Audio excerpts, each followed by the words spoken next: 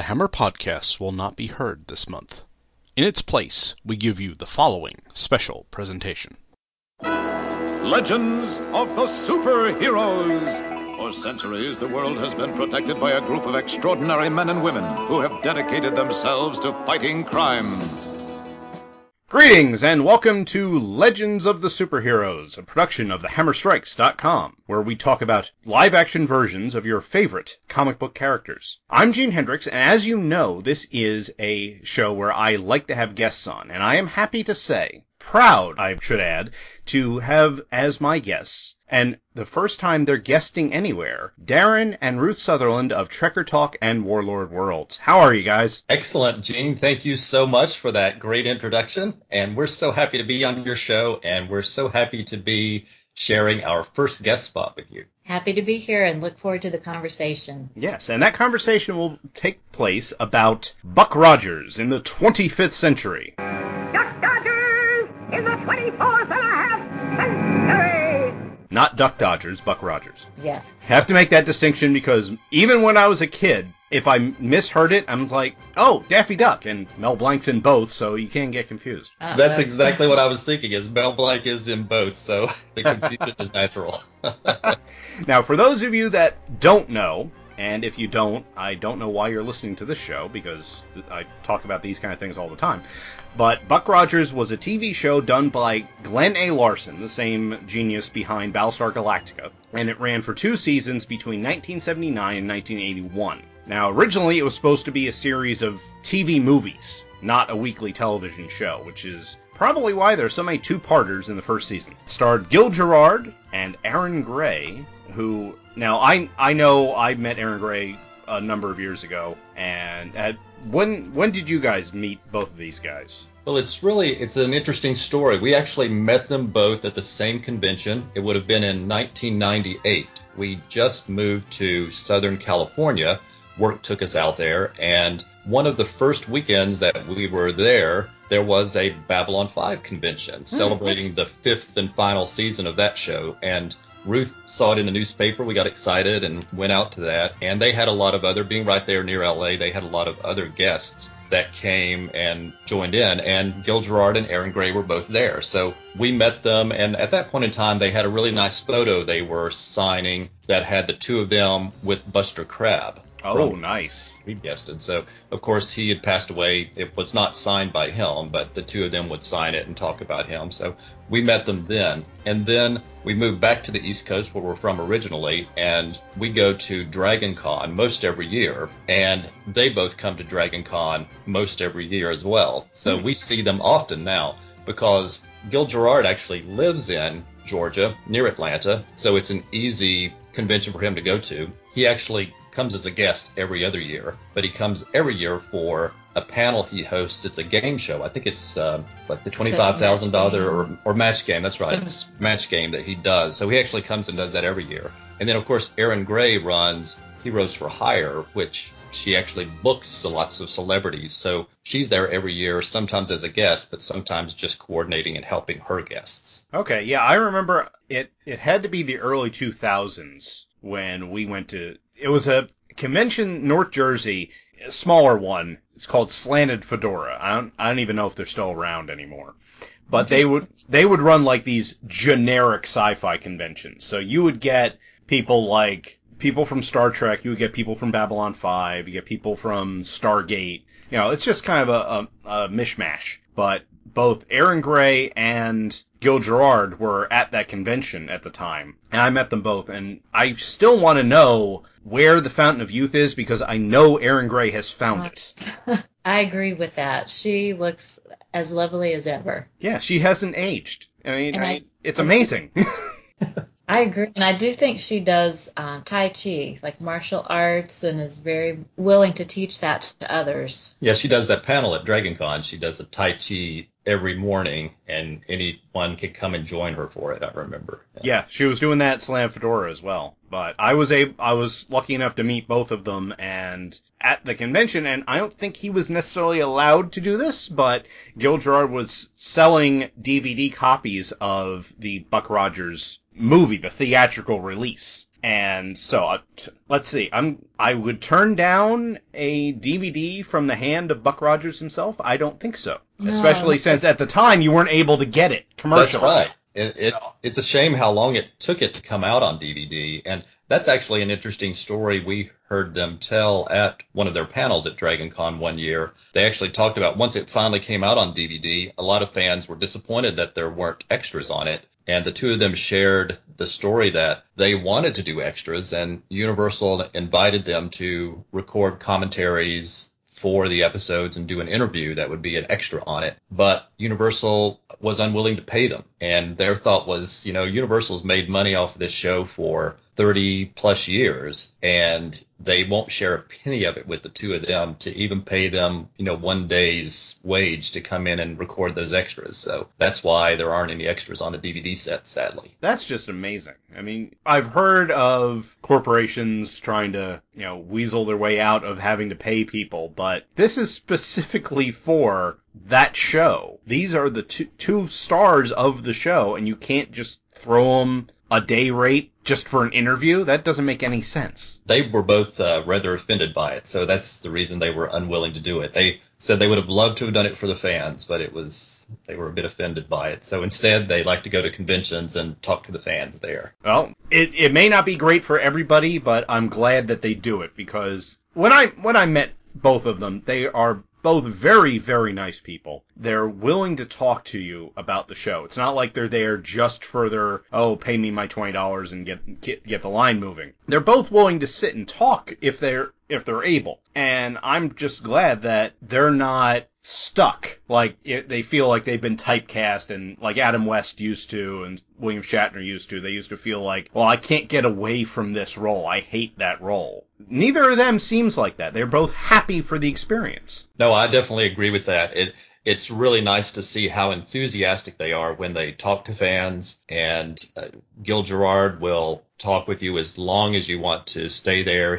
If he sees you the next day, maybe in someone else's line, he'll remember you and say hello, that type of thing. And Erin Gray is just so sweet, just like you were saying. And I'm sure that's why she's so successful managing and booking the other stars, because you can tell she just takes very good care of them. She's always checking in with them at their table, seeing if they need anything. They're both super nice. Now, I think everyone connected with the show that wasn't just there for a payday had a good time on it, except for Gil Gerard in the first season. Now, I'm pretty sure you've heard him talk about this, but he wasn't happy originally with how light the show was. Yeah, it's interesting, and sometimes you get, what does it say? They say, be careful what you ask for, because sometimes you'll get it. Yeah. He really, was unhappy with the light tone of the series the first season, and he complained about that a lot. But then, interestingly, the changes that were made for the second season, which included trying to make the show a bit more serious, he really hated even more. And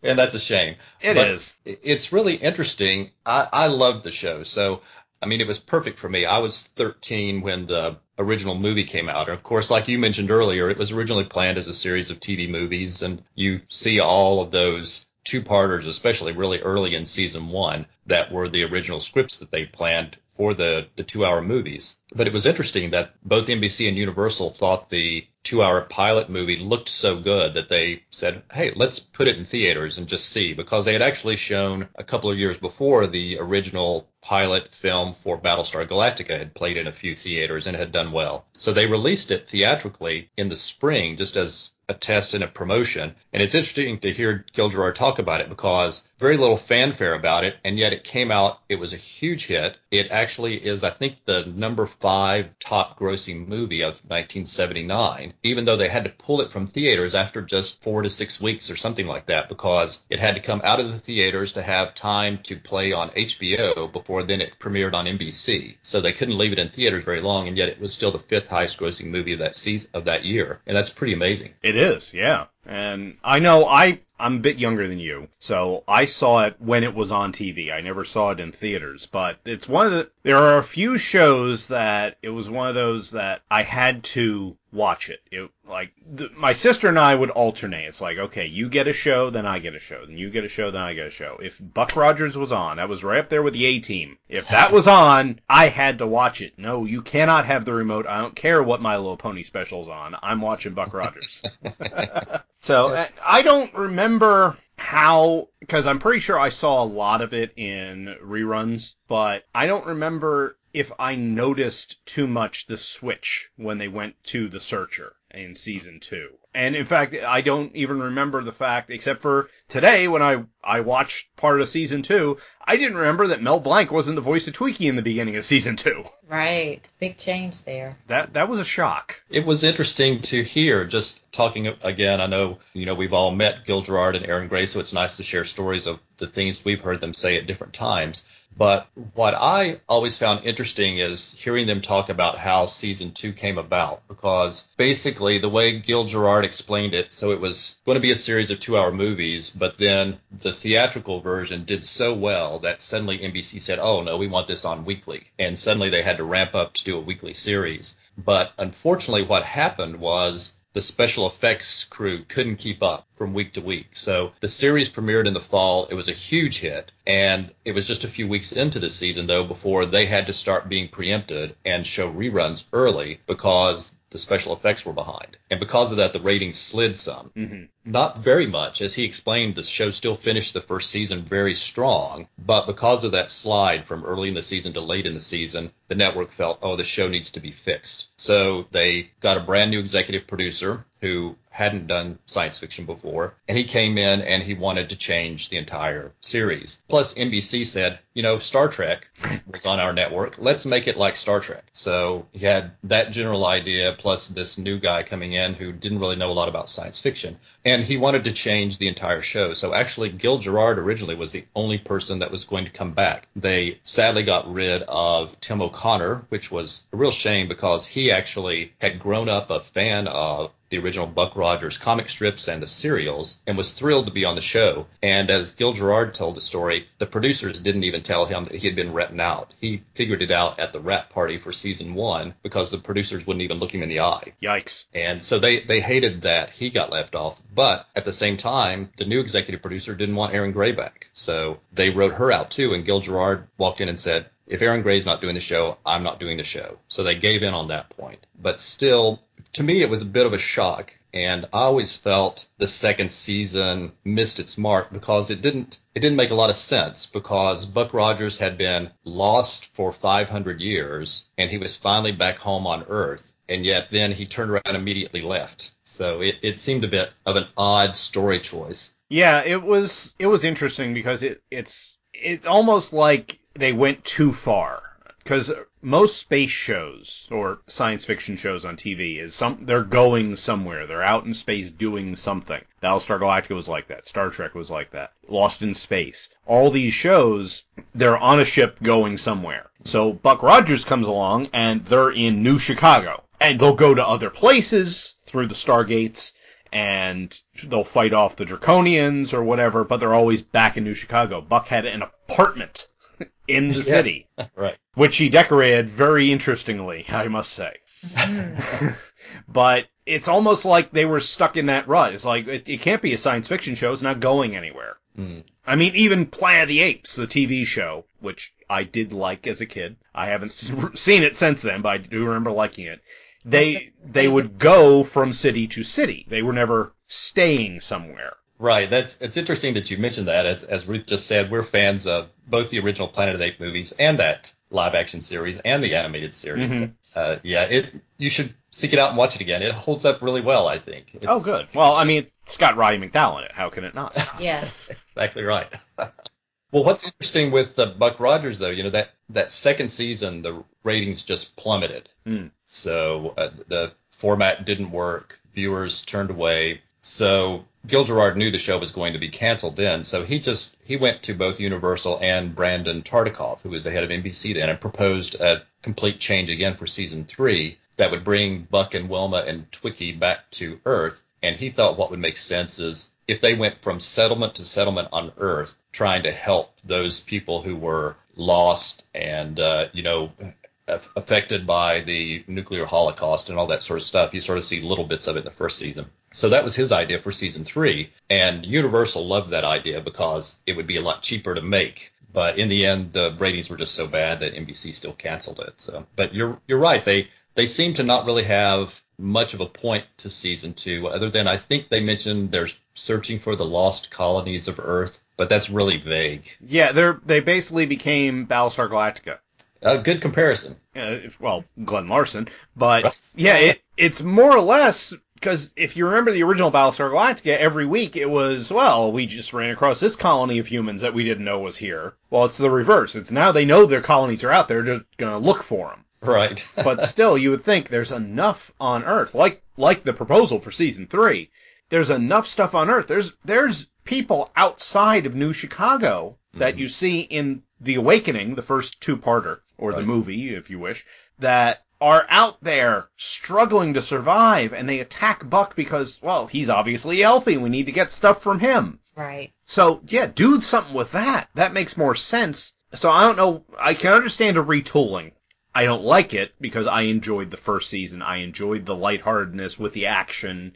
But, okay, if you want to retool it, why go to all the expense of creating new models and new sets and all? Just stay where you are and just go over here. You know, go slightly to the left. Don't go complete 180. That's a great thought, Gene, and especially because they certainly during the first season were all about repurposing things. That's the Terran starfighters in the first season that they use were actually the original models for the Vipers on Battlestar Galactica.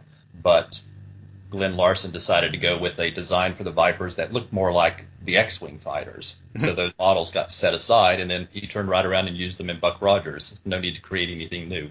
Which is another interesting story that we've heard them tell, both Gil Gerard and Aaron Gray, about those models, because when the series got canceled, there were 2 of the models, so they each were given one by the special effects team to keep. And Gil Gerard took his and had it professionally mounted on a mirrored base so that it sits in his house and you can, see the top and the bottom of it by looking in the mirrored base. But unfortunately, Aaron Gray had to confess that she set hers too close to a heating vent and it melted. Ooh. That was sad. Yeah, I can just imagine. Because there's stuff like that has happened to me, whereas I come home, oh, I shouldn't have put that there. Right. Okay, that's ruined, but the stuff I ruin, I can go get another one of. She couldn't. No, right. not at all. Oh, man. She was rather embarrassed about that. Gil Gerard made her tell that to the audience, I think. She wouldn't voluntarily.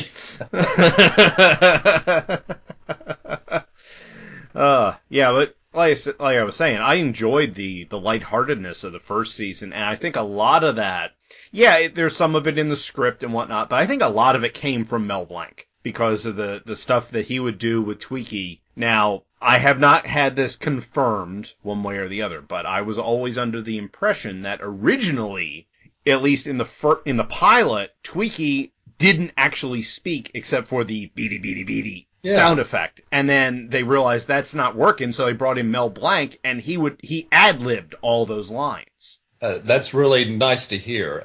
You can definitely see that in the pilot, that there's not a lot from him. And yet, you're right, he adds so much to the show. Just some of his little one-liners are just perfectly timed, which isn't surprising for being Mel Blanc. But that's a really great thought, Gene. Yeah, but you can tell, at least in that one, that the actors don't know what's going on. They're not reacting to what he's saying. Whereas later on, like Dr. Theopolis, the disc that Tweaky carries around, he will react. Like in the 2-parter Planet of the Slave Girls, at which I had to tell my wife, we are not watching this for the title, we're watching this for the guest stars. Because it has Roddy McDowall, Jack Palance, and Buster Crabbe. Oh, I know. But lineup. In that, Tweaky is flying a starfighter with Theopolis on his chest, and he's saying all these things like, "Curse you, Red Baron," which I found hilarious. And Theopolis is reacting. He's well, I have no idea what you're talking about, Tweaky. Whereas before, it was Theopolis was supposed to be C-3PO and Twiki was R2-D2. You couldn't understand what Twiki was saying, so Theopolis had to translate for him. And it's interesting that they dropped Dr. Theopolis in season 2, but I guess that's because they introduced that other sort of pompous robot. Crichton. Crichton. Oh, wow. I started to say Crichton, and then I was thinking, wait a minute, that's the robot from Red Dwarf, which is an all-time favorite show of ours. Oh, yes, I love Red Dwarf. It must not be Crichton, but it is Crichton. It is. It's a complete opposite of the Red Dwarf Crichton. Right. In every way imaginable. But it's a shame, like you say, that they dropped Tim O'Connor, because I love Dr. Hewer. He knew what he was talking about, but then Buck would throw him a curveball and he would just give him this look like, okay, if you say so. But then they replaced him with, and I have nothing against Wilford Hyde White playing Dr. Goodfellow, because, I mean, he's a great actor. The character is nice. I mean, it's all right there in the name. Goodfellow. Yes. Goodfellow. But he's more of a doddering old man, whereas Dr. Hewer, he was in charge of the Defense Directorate and worked with the Science Directorate. So he was this man of power, knew what he was talking about, could make these decisions, and Dr. Goodfellow was just like, oh, that's interesting carving. Let me go get that while I put my life in danger. Right. I think you're exactly right about the differences in those characters. Right, and I agree. You know, I have nothing against him, and if that character had been there from the beginning, it probably would have been fine. But it was another example of when the show made sense in the first season and when it didn't quite make sense in the second season. Because, again, they had lots of archetypes, I guess, or pieces of a puzzle that didn't necessarily fit together in season 2. He was enjoyable, but, again, didn't make a lot of sense in the context of what they were trying to do in season 2. Mm-hmm. Not that relevant. Well, I don't think they had a clear vision for season 2. I think they had an idea. Now, the idea on its own is good, but the execution wasn't all that stellar. Because you had Buck on the Searcher. He kind of didn't have a position. He was the hero, but he didn't have a job. You had the Admiral Asimov, which I found amusing, because he was actually supposed to be the descendant of Isaac Asimov. Right. And he was good. He was definitely a take charge kind of guy, but he's an admiral deferring to Buck Rogers. And the criminal misuse of Erin Gray in the second season. I mean, I know she wasn't supposed to be back, but Wilma Deering going from the colonel in charge of the entire defense of the planet to basically being a stewardess. Yes. That's a really good point, too, and it goes back to another story we heard the two of them share. It was nice. We got to see a panel that had Gil Gerard, Erin Gray, and Felix Sela, who played Twiki, all three on the panel, so it was nice to hear them actually trigger memories with each other. But it's interesting what you're saying about with her, because you even see it in the costumes, and that's one of the things that she and Gil Gerard joke about, is they would call her costumes in season 2 Dairy Queen in space. They thought she looked like. And it's a shame, because Erin Gray mentioned about her costumes, because they were always so super tight. She says, you notice that you rarely ever see Wilma sit down, and that's because she couldn't breathe in her spandex costumes if she sat down. But at the same time, at the end of the series, they offered to give her all of her costumes, and she hated them all so much she turned them down. And she said later, what a mistake that was. If I'd kept them, I could have sold them on eBay 20 years later and made a fortune and paid my kids' way through college. Yeah, I understand the reasoning behind it, because, I mean, this is no offense, Ruth, but I'm guessing, primarily geared towards males. Yeah. Right. So that's why, and the conversation I had with Michelle about it when we were watching it involved, okay, exactly how much lubrication did they need to get her into said costume? Uh-huh. Well, I liked that in the first season she was able to look good, be attractive, but also be competent, be in command, make good decisions, and be successful. So it was a nice combination in the first season. And really, that's a very valid point, because it was actually a step backward. And this is another thing I remember Erin Gray actually chiming into at the panel, because she jumped in to talk about how Gil Gerard fought so much for gender equality on the show, especially early on. The show started off, and he felt it was too much the damsel in distress. So he always would force the writers to say, okay, the new guest starring ladies each week can't just be damsels in distress. You have to give them power and authority. And he would push that. And all the way down to the point of extras in the background, that he insisted that there was a mix of male and females. He came onto the set one day and refused to perform because all of the males in the background at the computer terminals were men. And he said, that's not what it's going to be like in 500 years. So he wouldn't perform until they replaced half of the extras with women to show some gender equality. But then the second season comes around and it really steps backwards in that approach. And that's another missed opportunity. Yeah, they more or less turned Buck Rogers into Captain Kirk. Because, I mean, I watched the premiere, and the first time you see Gil Gerard in that episode, he's hitting on another female crewman, and then Wilma comes along and is jealous. Okay, that's not the relationship they had, first of all, and that's not how Buck acted. He wasn't a womanizer. He was interested in women, in Wilma, but he wasn't just going after women. There were plenty of times in the first season where he would actually, turn women down. It's like, no, I have this to do. We'll talk later, just not now. Mm-hmm. So I don't know where that came from. I don't know if that was a writer thing, a producer thing. I'm pretty sure it wasn't Gil Gerard wanting to do it, because it just turns the characters on their heads. And as a kid, I probably didn't notice, but now watching it kind of irks me that they've taken such a big step back, character-wise, equality-wise, everything in the second season. And that's probably what turned off a lot of viewers, is they was, oh, Buck Rogers is back, and this is not what we wanted to see. I think you are exactly right with that, because I watched and enjoyed the show as a second season. If it had kept going that way, I would have kept watching it, but I would have always wishing that it was more like the first season again, because I really think they got a lot of things right. And I think Gil Gerard himself probably recognizes that when the second season came along, and he was thinking, at least we were doing a lot of things right in the first season. Not everything, but a lot of things. They did some things right in the second season. Both of them talked about how much they liked Tom Christopher, the actor that played Hawk. They would have loved to have added him to the show, but not made any of the other changes in season 2. Yeah, I could see how he could have been added to the show. I mean, there were so many times when they went to other planets in the first season that they could have picked him up. You could have had more or less the same story. It's just, instead of going back and forth on the Searcher, they're going through Stargates and going to Earth. And that's perfect. I like that plan. Yeah. If only I was writing 40 years ago. Okay, it's not that old. It's 36. Yeah, it's sadly getting close to it. Yeah. I try to ignore how long ago it was. Probably better that way, yeah. But yes. When I have a 7-year-old asking me, oh, when was this on? I have to tell her. It's like, well, how long ago was that?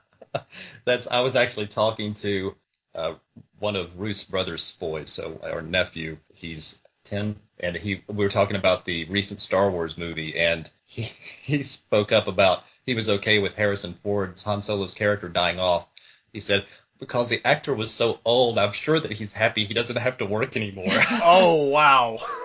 And I just thought, okay. Yeah, see, Kira didn't see that. When we went, I had seen it the Friday Star Wars came out. And I apologize for the aside, everybody, but this is just something that happens on this show. You should be used to it by now. I had seen it just because I was in Philadelphia for a business meeting, and then I met up with a friend of mine who actually lived like a block away from where the meeting was. We had dinner, we had fun, and then on my way home, I said, what the heck, there's a theater on the way, let me see. I got a ticket, saw it at like a midnight show, and then went home. Well, a couple weeks after that, my sister wanted to see it, Michelle wanted to see it, and Kira doesn't care, but she likes going to the movies.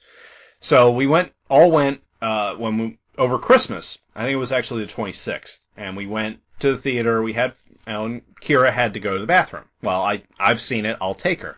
Well, it was right as they're setting the bombs on Starkiller Station, and when we come back, it's when they're already out of that area. The bombs have already gone off. So Kira hasn't seen that part of it yet. So riding back to my parents' house and said, so Kira, do you want us to tell you what happened? She said, no, that's all right. You can tell me just as long as no one died. Oh. Car got silent. Oh, gosh. Yeah, so... Did you eventually tell her? No, she hasn't asked. I haven't volunteered. And it's not like she sees a lot of stuff. I mean, she's not online or anything. She's 7. Right. So, she's happy. She's, watching, I think they're playing a board game in the other room now while I'm recording. But, yeah, she hasn't brought it up, so I haven't gotten into it. I'm sure, once I get it on DVD or whatever, then we'll watch it and I'll have to explain what's going on. But maybe she'll have to go to the bathroom then again. I don't know. I was going to say, you should just orchestrate that. Here, have something else to drink. Oh, gosh. But back to something that's like Star Wars, and that would be Buck Rogers. Yes. I mean, that's something you can tell that there is a bit of a Star Wars influence to it just because of the models and everything. And luckily, Glenn Larson wasn't sued over this like he was over Battlestar Galactica. With the, you can't show laser bolts coming from the guns because that's too close. Wow. Lucas would not like that. I didn't know about that detail. Yeah, that's why if you watch Battlestar Galactica, the original one, and you see them, they shoot the gun, there's a light on the gun to say, yes, it's been shot, and then there's an explosion way down where they were aiming. They could not put the bolts in because they were not allowed to. That's interesting. And I would have just assumed it was to save money. As with most everything else, yes. But I really, Buck Rogers, like you said, it has a lot of comparisons to Star Wars, certainly the timing, that aspect of it. But the thing that I always love the most about it, like you said earlier, it's a nice, lighthearted science fiction adventure. It was always fun. And even still today, when you watch it, it's fun. If you don't get caught up in, effects have come a long way and gender equality has come a long way. If you just watch it for a simple, fun show, it still is a simple, fun show today. Oh, yeah. And I love playing Spot the Guest Star. Because they had all kind of people on there. This was late 70s, early 80s, so you still had movie stars and other TV people that would come and guest star on your show. And I love that because they get to stretch their acting legs and you get to see, like, Cesar Romero out of the Joker makeup and playing a crime boss. It's a bonus when that happens. That is fun. Yeah, very valid point. I mean, there's so many great guest stars, and you mentioned Cesar Romero, and that whole first season is filled with guest stars, and so many of them from Batman. You've got Frank Gorshin in an episode as well, and Julie Newmar, yeah, who's a favorite of ours, and Roddy McDowall we talked about from Planet of the Apes, but of course he's also from the Bookworm on Batman, so wonderful guest stars. Yeah, I love that because it's just wonderful to see that. Whenever that special guest star tag comes up in the beginning, it's like, oh, who's in this one? And even when I was a kid, I didn't get it because I don't know who these people are. I just, that's not the Joker. Doesn't have a white face. Although it's interesting seeing Cesar Romero, this is another aside, in a movie that was on Turner Classic Movies probably like six or so months ago. As just one of these days I was flipping through, seeing what was coming up, and I was like, here's a movie that has David Niven and Cesar Romero in it. Wow. And Vera Ellen from White Christmas, one of the sisters. I gotta watch this, and it's a comedy. Cesar Romero plays the producer of a stage show, like a variety show, and he's trying to get funding. And David Niven plays an eccentric millionaire that is mistaken by Vera Ellen for being a chauffeur. Oh. And says, oh, no, I need you to play the part of this millionaire who's going to fund this show. And it's just such a comedy of errors beyond that, because he's trying to tell her, no, listen, I really am this millionaire. Oh, you're playing this perfectly. Come on. Oh, that sounds like fun. And David Niven is always so good. I'm going to have to seek that out because him and Cesar Romero together. It's called Happy Go Lovely. All right. Thank you. Yeah. I do have a mind for trivia. That's why I do No, this that's show. great. Well, and we were talking about guest stars, and it was just interesting in the episodes that we've rewatched and getting ready to talk about this. I know Peter Graves was also in another one. I was always such a huge fan of him from Mission Impossible. Mm-hmm. But then also I was thinking it came up perfectly because not long ago we listened to your episode about the Fall Guy, of course, with Marky Post. And of course, Marky Post guest stars in one of the two-parters as well. So Yes. I was thinking, well, if we get a little bit of everyone.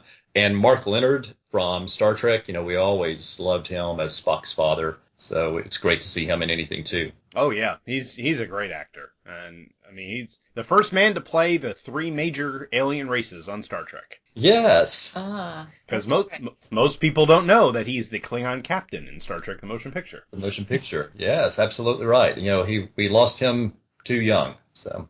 Oh yes, yeah. Well, unfortunately, because I'm one of these people that loves these old sci-fi shows, more and more you got these actors. They're getting to the point where they're not going to be around very much longer. And I'm happy that we're in the middle of February and we have not had the death toll like January. Mm. You're right, Gene. It's sad because of just the age we get to. It's so many of the actors and actresses I grew up watching. We have a friend, Paul, who's from Belfast, and he's like us, just a big movie and TV fan. And it's a shame because he and I will text each other back and forth, and it's great to always have a conversation. But so often a text I get from him is, another sad loss, and it's so-and-so else has passed away, because he's really right on the cusp of that. He knows as soon as it happens. But it's a real shame. Yeah. Which is why we all need to get out and go to conventions and meet everyone we can. That's right. Well, none of us can do it quite as much as you guys can, apparently. I mean, you've gone to a movie with Mike Grell. I mean, come on. That was a wonderful coincidence. We certainly never expected that to happen, but my goodness, are we ever happy that it did. Know. Right time, right place. That was fun. Sitting beside Mike Grell, and he just said, well, come on with me. I'm like, my goodness. Yes, please.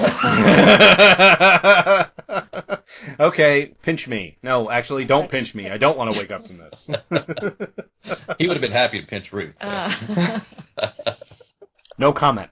He was a gentleman. Yes, he was. He always is. So now, I know for myself, I haven't really rewatched Buck Rogers, except for when Glenn Larson died and I rewatched the theatrical movie. I really haven't watched the show for, I want to say, like 20 years. Except for, prep to do this show, this podcast. How about you guys? Have you, I know you have the DVDs just like I do. Have you dug it out other than to do this show, or is it just one of those things like, oh, well, we have them, that's great, but you haven't watched them? Well, actually, I was so happy when it came out on DVD. So I don't know how long ago that set came out now, probably 8 years or so ago that DVD set came out. So we would have watched them. We watched them all then. Yeah, we sat down and we were watching an episode of Buck Rogers every night until we watched all the way through it. So and then at the Carolina Theater we saw the movie, but we didn't rewatch any of the rest of it then. So we rewatched the whole show on DVD once, and then this time we rewatched 12 episodes, I think, out of the 37. So we're planning to continue watching the rest. And if we think of anything else to say, you'll just have to have us back for part 2. Okay, that'll work. Now, correct me if I'm wrong. I don't know, and I'm not going to ruin my bandwidth by opening the internet to find out. But was John Dykstra involved in the miniature work on this, like he was on Battlestar Galactica? I don't think so, Gene. Okay. I'm like you. I wouldn't swear to it, but I don't think he was. I remember vaguely reading an article in the past about the fellow who was the production designer for the movie and about the first 6 episodes or so that sort of established the look of the show. I don't remember his name right now, but I know it wasn't John Dykstra. So I don't think he was. Okay. 'Cause they may have used his cameras like they did on Battlestar Galactica, but I know that was one of the major coups that Larson had with Battlestar is he was actually able to get the guy from Star Wars to shoot his model shots. But I don't know if it was just because that's the technique that was going on then, because a lot of the sci-fi around that time used the same modeling, build detailed models and then have them stationary and make the camera move. So it seems like it's not exact, but it's compatible with that. I definitely agree. It's definitely compatible, but you're right. I mean, the look of the original Battlestar Galactica series is unbelievable. I mean, stunning work. To think that in 1978 television, they made a show that looked like that. I used to watch Battlestar Galactica every Sunday night when it was on originally, and I even watched Galactica 1980 when they brought it back as that unfortunate mistake. Best thing about that was Kent McCord. So great actor. I'll watch him in anything, but that was tough to watch. But the original Battlestar Galactica series is, it still looks stunning today. And the recent revamp for sci-fi certainly looked impressive as well. But you go back and you look at the original series and it holds up so well. And that opening theme to the original Battlestar Galactica, that's one of those classic pieces like the theme to Superman the movie or Star Wars. It's wonderful music. I was actually surprised when the Battlestar Galactica revamp didn't use that original theme. Yeah, I did like how they did it in the miniseries where that's the theme that they played, like they had the brass band play it as more or less the military march. So it wasn't the theme to the show, but it still represented there. Oh, thanks for reminding me of that. I didn't remember. Yeah, because that's one of the things. The new Battlestar Galactica, I actually prefer the miniseries to the ongoing series. So the first miniseries was great, revamping it, and at the end, Adama basically saying, "Yes, we're going to go find Earth. We have this goal," and then Private says, "I have no idea what I'm doing," and leave it there, and then but. I wasn't all that thrilled with the ongoing, but I love the original Battlestar Galactica. In fact, I just watched at least the first part of the premiere episode the other day because I can't remember what Michelle and Kira were doing, but they were off doing something. It's like, well, I'm going to put something on. I'm already in Hulu. Well, hey, Battlestar, right there. So I just put it on. And then when that's right, they were at a Girl Scout meeting. And when they came back, so it was like, okay, well, I'm just going to throw this on. And then when they came back, we switched to something else because, their tolerance for sci-fi is only so much. Okay. I've been kind of overloading them recently with stuff like Buck Rogers. I'm really lucky. Ruth loves everything I love, so I never have to worry about it. Yeah, well, Michelle likes most of the stuff, and in fact, some of the times she'll be kind of leery about it, and then watches like, oh, okay, that's pretty good. But there's so much other stuff to watch, and if Kira you're talking 7-year-old here. If she starts to get bored, then we might as well just turn something else on, because it's just going to be easier that way. This is the kid who, when I was watching Deep Space Nine at one point, because I have to watch the episode before I listen to the Prophets. Oh. I'm watching it, she comes in from her room, looks at the TV, looks at me like, Star Trek again, huh? I look at her, yeah, and she turns around and walks back in her room. She knew to come back later.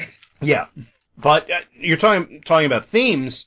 I love the theme music to Buck Rogers. That's one of the ones I knew it had lyrics. Like you hear the stuff played over the end credits. Mm-hmm. And you hear it, and as a kid, I knew it had lyrics. I didn't remember what the lyrics were, but I knew it had lyrics. And I think it's because I had seen a version. I don't think they play it in the TV two-parter. So I must have seen a version of the movie because that's actually sung in the movie I know it's over the end credits because it's the exact same melody, but I think they actually play it over the opening title where, Buck and the three women writhing around on physically on the title of the film. That's right. It's their attempt at doing, I think, a James Bond type opening theme. Yes. Sequence. And yes, I remember in the theater when I saw the movie originally in the theater, I loved that opening title sequence and that song. And then, of course, when the TV series came around, I knew that they wouldn't use that every week, but I expected it to still be in the 2-hour movie, and it's not. You're right. They use the opening sequence they use the rest of the season to open the two-parter on television. So that was another thrilling thing to get the DVD set because I finally got to see that opening title sequence again for the first time since 1979. Mm.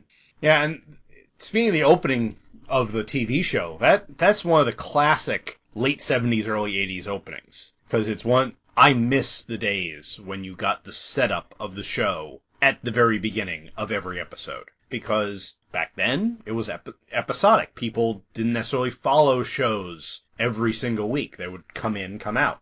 So you need that setup, but just the opening narration and then the Gil Gerard spinning as time goes by and the little counter at the bottom is clicking. That opening is just brilliant. I mean, heck, they spoofed it on South Park. Oh, really? Yeah.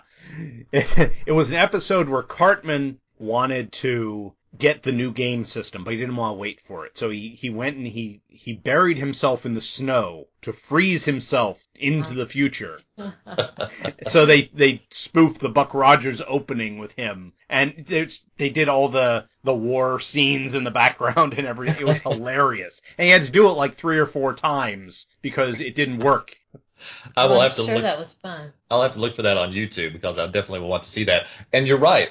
I love the version with the lyrics from the movie, but the version that plays at the beginning of the series, especially the first season, it's just perfect. I mean, that build up as he's spinning and the clock's ticking like you were talking, and then that explosion of the music. I love that theme. And when I watch the show, most of the time when I watch TV shows, I'll mute the opening credits because I don't want to get the song stuck in my head, you know. With Buck Rogers, I always let it play because I love that opening theme. And that's a song you want to get stuck in your head, because that's a great theme to have just running through your day. And plus William Conrad doing the narration. I mean, he did the narration for everything back then. Right. And that's one of those. Now, I have to explain it to Kira. When we're watching stuff like this, it's like, if you ever watch Thundar the Barbarian, the old cartoon, it's like, in 1994, a comet passed between the Earth and the Moon. And it's like, oh. And even as a kid, I'm like, oh, I'm going to graduate from high school. Great. But now it's like, in 1987, NASA launched the last of its deep space probes. And Kira's looking at me and I was like, yeah, that was the far future back then. Just calm down. Yeah, sometimes they box themselves into a hole too quickly, and especially I'm surprised they did that back then. They knew Star Trek was still being syndicated 10 years after it got canceled. You get surprised that a show would set itself that close to the near future. Well, it kind of makes sense because you want Buck to be able to make pop culture references. Very good point. That is a good point. So he has to have at least some kind of contemporary thing, although when the show was filmed, disco was still around. Yes. So he would have known about that, but apparently not. Yeah, is it in the pilot movie? I forget which, when Buck's trying to get the orchestra to play, a modern or a 1980s sort of pop song, and they can't quite get it right, and it's like the third try, they're just perfect at it. And then he and Pamela Hensley sort of dance. Yes, yeah, because it was when they were honoring him on the Draconian ship. Right. Yeah. Yeah, they definitely dated it. Yeah. But, I mean, what are you going to do? There are very few sci-fi things that don't get dated. I mean, even as good as Star Trek was, to the point where NASA came to him and say, where'd you get the specs for this medical bed? I mean, that's something that we're working on. Mm. And they're still going, their computers were reel-to-reel tape, so right. You can't predict these things, unfortunately. No, not at all, yeah, and you can get dated very quickly. You're right. Although they had the first cell phones and the first floppy disks, so even though they didn't realize it. The original Star Trek's, my all-time favorite show, so I could talk about that for a while, too. Well, we'll just have to get you back on for another Legends of the Superheroes. Yeah, I was going to say, we've already come up with Star Trek and Red Dwarf and Planet of the Apes. Yeah. Well, unfortunately, none of those would work with this premise because it has to be a character or series that was in comic form before. So we'll just get you on for a regular Hammer podcast and talk about those. And that's something that Shag is still not forgiving me for because he wants to come on and talk about Misfits of Science, and that was a television show only. It was never a comic, so sorry, Shag. Yes, sorry, Shag. That's all right. He's used to disappointment.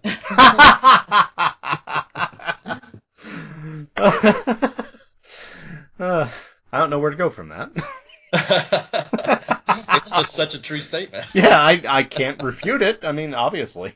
Well, while we're laughing, Ruth was pointing this one out to me. It's another fun little story that she remembered Aaron Gray telling about when talking about joking and laughing and having fun, she mentioned when we saw her that she was watching the dailies one time. They were maybe filming the 6th episode or so, and she had gone in one evening to watch the dailies. And she was used to going in and seeing her own dailies, but she went in and they were playing some of the other dailies. And she noticed that when she wasn't on set, everyone was laughing and having a great time. And when she was on set, everything was quiet and everyone was serious. Yes. And she realized that, she's so new to acting and she took it so seriously that she sort of permeated that across the set. And so she realized she needed to change that or nobody was going to like working with her. So the next morning she went in and they started rolling for her first scene and she told a really dirty joke.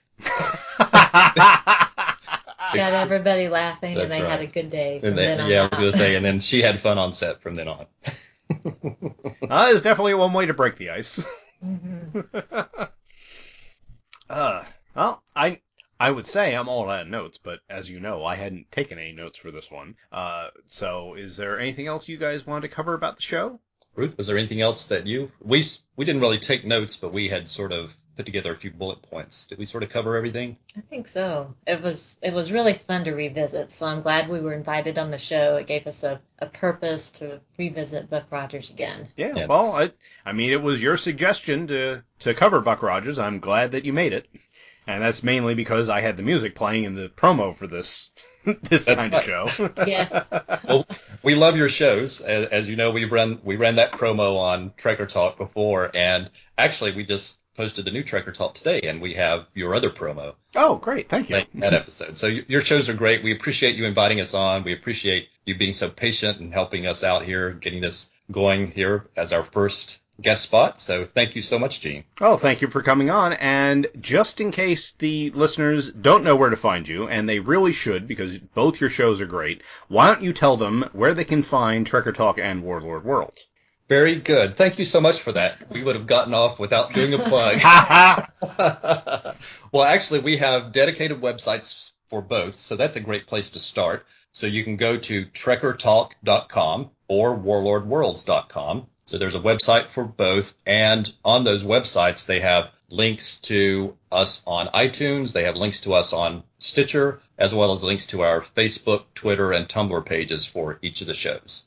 And I would add Warlord Worlds covers the work of Night Grell, and Trekker Talk, we really focus on the work of Ron Randall. So 2 of our favorite artists, we have our podcasts that focus on them. Very nice. And we find a lot of way to work in variety. So with Warlord Worlds, it's easy because we cover several different Mike Grell titles. So that's great. And with Trekker Talk, we focus on Trekker, but we cover other Ron Randall titles. For instance, we covered his Star Wars comics when the Star Wars movie was out. We covered his Supergirl comics when the Supergirl TV series started. And we're going to be covering some of his Justice League comics when the Batman v Superman movie comes out. Oh, excellent. I'm looking forward to those because I liked the... I love the way the shows are right now, but when you tangent it off, like with Star Wars Evolution, that was really great because I remember reading that comic. I'm sorry, I still haven't read Trekker yet, but I will get to it, I promise. All right, we'll hold you to that. We'll have you on as a guest spot once you've read it. Don't hold your breath. I'm so backlogged with stuff to read, it's not funny. Same here. Absolutely. And podcasts to listen to. It's like that. Sadly, I have a job that I can't listen to anything during the day. And Ruth is in the same boat. So it's interesting. We get to listen to our podcasts in the morning, sort of when we're getting ready for work. On the weekends. Or if we travel somewhere, they're great for road trips. They are great for road trips. But we get very backlogged and behind on our reading and our podcast listening at times. So I certainly understand. All right. Well, thank you again, both of you, for coming on. I really had a fun time, and we will definitely have to do this again. Sounds great. Thanks. Take care, Gene. All right, everyone. We'll see you next time. Legends of the Superheroes is a production of thehammerstrikes.com and focuses on examining live-action versions of superheroes. If you have any questions, comments, or suggestions, please send an email to legends@thehammerstrikes.com. Please look for The Hammer Strikes on Facebook and Google+, part of the Two True Freaks Internet Radio Network.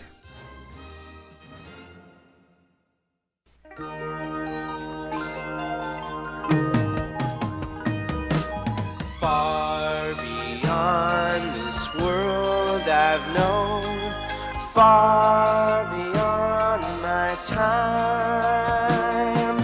What kind of world am I going to find? Will it be real or just all in my mind? What am I? Who am I? What will I be? Where am I going? And what will I see?